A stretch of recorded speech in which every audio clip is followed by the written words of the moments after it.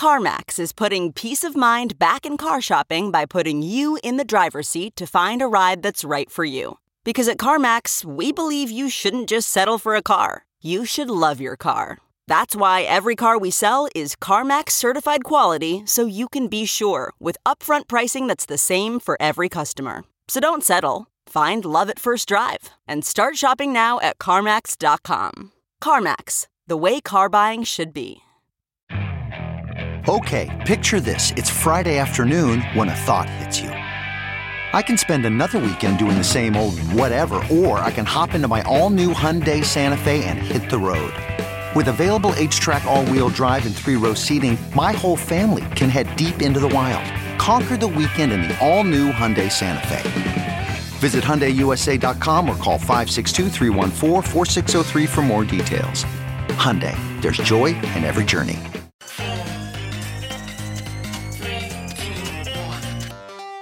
Welcome back to The Breakdown with me, NLW. It's a daily podcast on macro, Bitcoin, and the big picture power shifts remaking our world. The Breakdown is sponsored by Crypto.com, Bitstamp, and Nexo.io, and produced and distributed by CoinDesk. What's going on, guys? It is Sunday, August 30th, and that means this is Long Reads Sunday. Long Read Sunday is the episode where I find a piece that I thought was particularly interesting and read it for you guys. Hopefully it saves you some time. It allows you to listen to some great content while you're on the run or doing work or whatever it is. This week's selection was actually really easy because as soon as I saw Tyler Winklevoss drop the essay, The Case for $500,000 Bitcoin, I knew I had to focus there. Now, going into this, I didn't love their analysis of Bitcoin for Dave Portnoy, specifically in the context of asteroid mining. In fact, that was even the subject of a previous Long Read Sunday. However, if you're going to make an argument for $500,000 Bitcoin, I'm going to listen. So let's see what they had to say. Gold and oil have historically been reliable stores of value. Because they are scarce commodities, they make dependable hedges to the inflation of fiat currencies. As a result, they have commanded price premiums above and beyond the demand for their consumption alone. For the last 75 years, the US dollar has also been a reliable store of value. This is a result of its comparatively good management by the Federal Reserve and the strength, resilience, and reputation of the US economy. In fact, it is the most widely held fiat currency in the world and recognized as the global reserve currency, denominating and settling the majority of international trade. With that said, we believe that there are fundamental problems with gold, oil, and the US dollar as stores of value going forward. Below, we will make the case that Bitcoin is ultimately the only long-term protection against inflation. The problem with the US dollar. Economic cycles are notoriously hard to predict, but over a long enough time horizon, they do happen. The Keynesian tools that governments can avail themselves of to soften down cycles are well understood. Spending money, lowering taxes, and printing money, i.e. cutting rates, quantitative easing or QE, and or adjusting cash reserve ratios for banks, are the major levers that governments can pull to counteract an economic contraction. These strategies, however, have diminishing returns, and their ability to stimulate an economy depends upon how novel they are at the time that they are being summoned. Traditional wisdom dictates that during pro-business cycles, a government should run a budget surplus, either by spending frugally, saving prudently, or some combination thereof, and print money sparingly. The idea is to have enough dry powder lying around to help jumpstart the economy if and when it starts to go into a tailspin. In practice, however, the US government has been taking an entirely different tact. Even before COVID-19, and despite the longest bull run in US economic history, the government was spending money like a drunken sailor, cutting taxes like Crazy Eddie, and printing money like a banana republic. What began as a shot in the arm during the credit crisis of 2008 never stopped, despite the US economy being out of the woods for years. And so what started as an acute prescription has morphed into chronic dependence and denial, aka addiction. The resulting maladaptive behavior is, not surprisingly, very difficult to correct. See Exhibit A. Every time the Fed tries to rein in QE pre-COVID, markets recoiled viscerally and became combative. And if stock market gains are your measure of success, you will choose not to upset the apple cart, even if it's wildly untethered to reality. You will naturally avoid a painful intervention and rehabilitation and continue to kick the can down the road as long as you can. According to the U.S. National Bureau of Economic Research, The US recession that began in December 2007 ended by July 2009.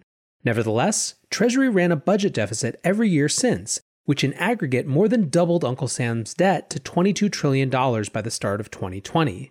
In addition, Treasury's ability to collect money was attenuated in 2017.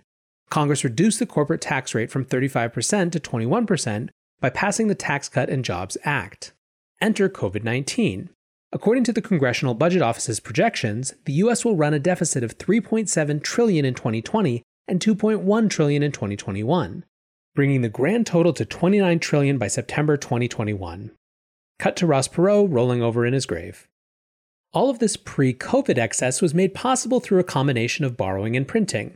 From July 2009 up to the pandemic, the line item for mortgage-backed securities on the Fed's balance sheets grew approximately 3x from $545 billion to $1.6 trillion. Similarly, the book entry for treasuries with a maturity date of greater than 5 years grew almost 3x from $315 billion to $872 billion. Together, these assets represented $1.6 trillion printed out of thin air. They also demonstrate just how far the Fed wandered outside of its traditional mandate of promoting maximum employment and stable prices.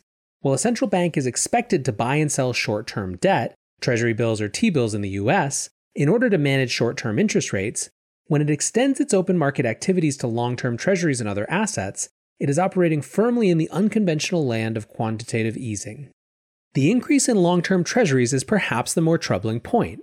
It reveals that one body of the government, the Fed, has purchased $557 billion of debt from another body of the government, the Treasury, using money it printed.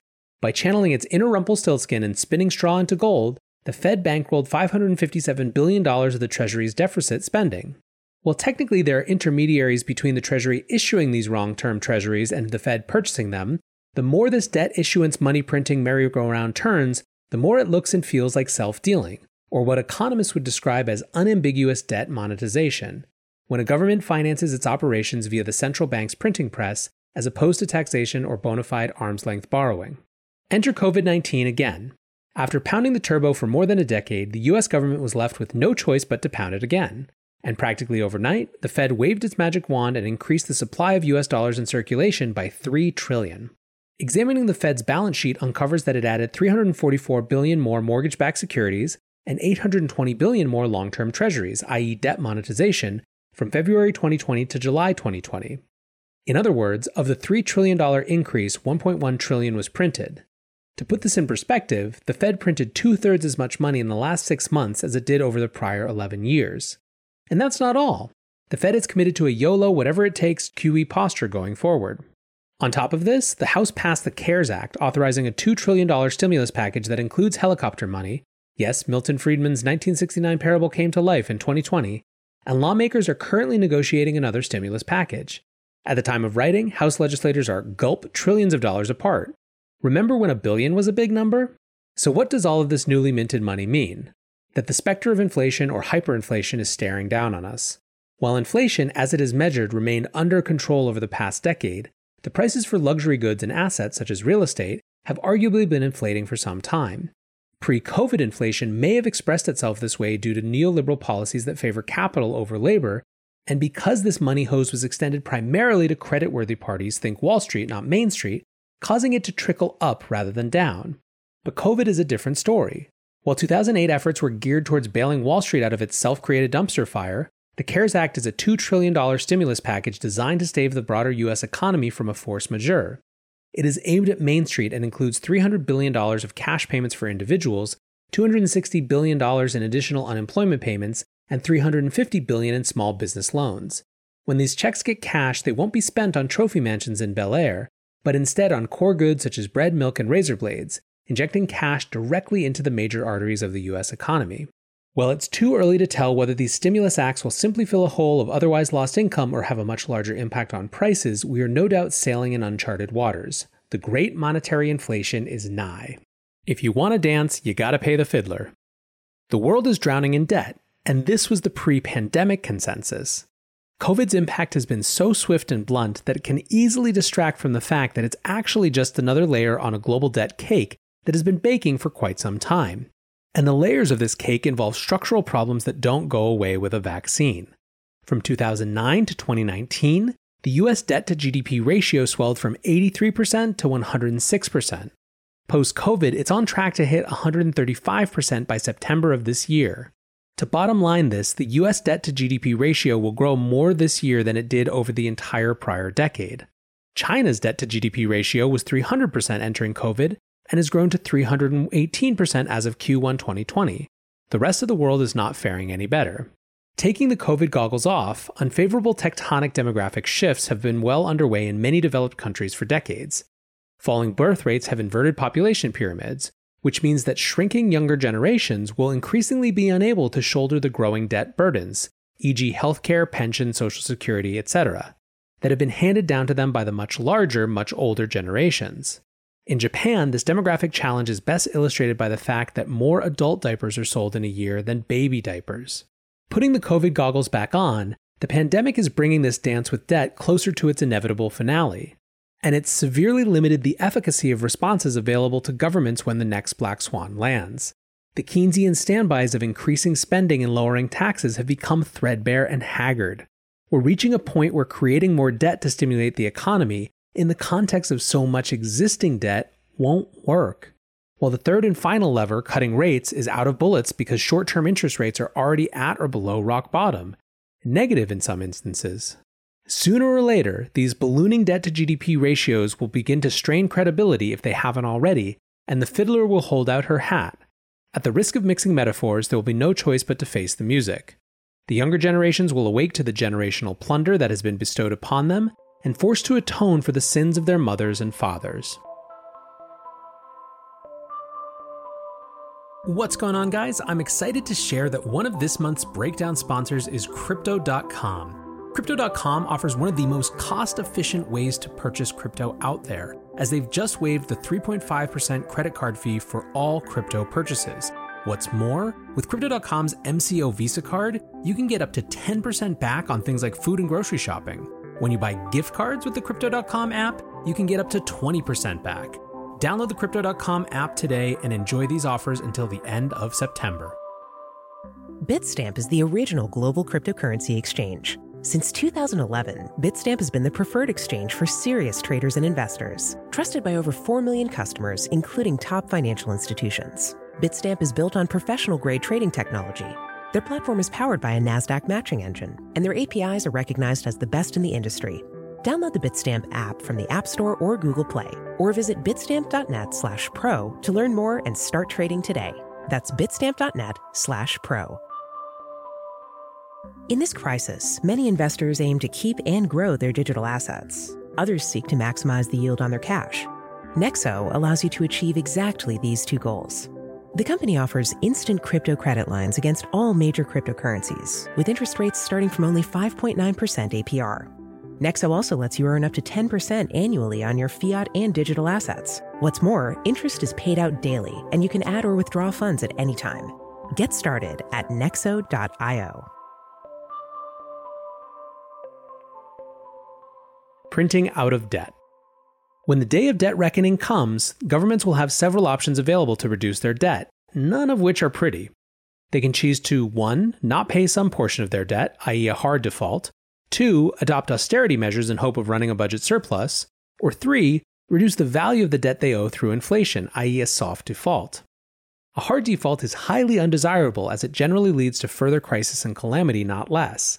Given the fact that the US dollar is the global reserve currency, a hard default by the US government on any amount of debt would be catastrophic to the global economy. It is therefore hard to imagine any future in which the US government would hard default on any portion of its debt. Austerity measures face their own set of challenges. Implementing them requires a strong political will and an even stronger stomach. The US government has run on a budget surplus only 4 times in the last 50 years.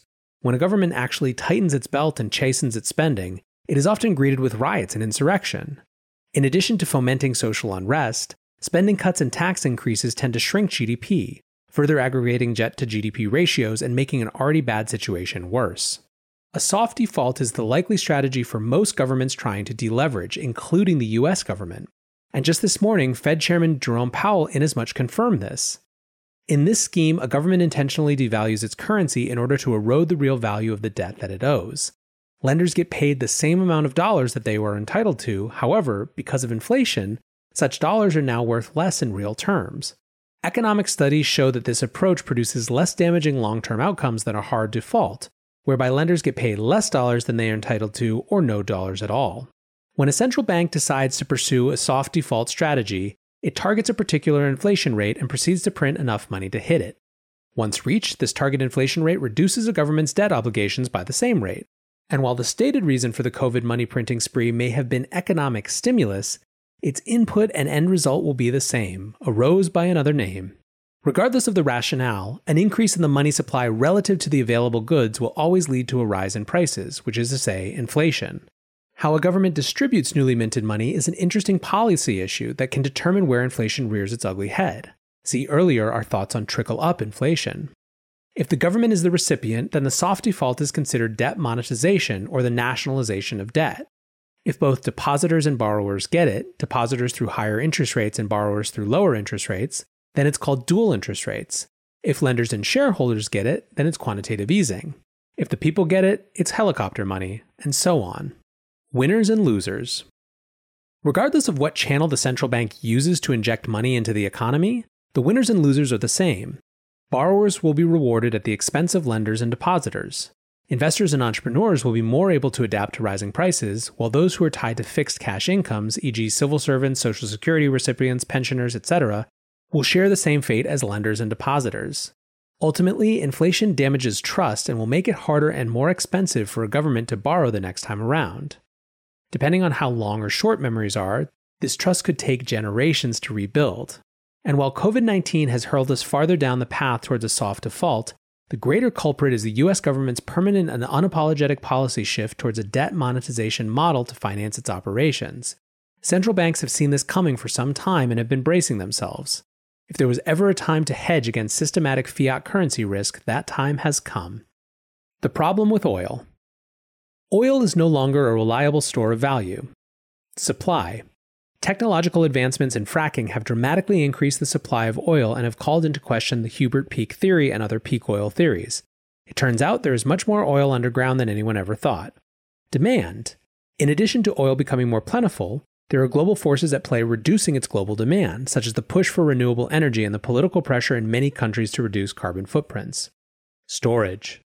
Oil's physical nature combined with its large industrial applications makes it uniquely vulnerable to sudden and severe negative demand shocks. When demand dries up, oil that would have otherwise been consumed must be stored.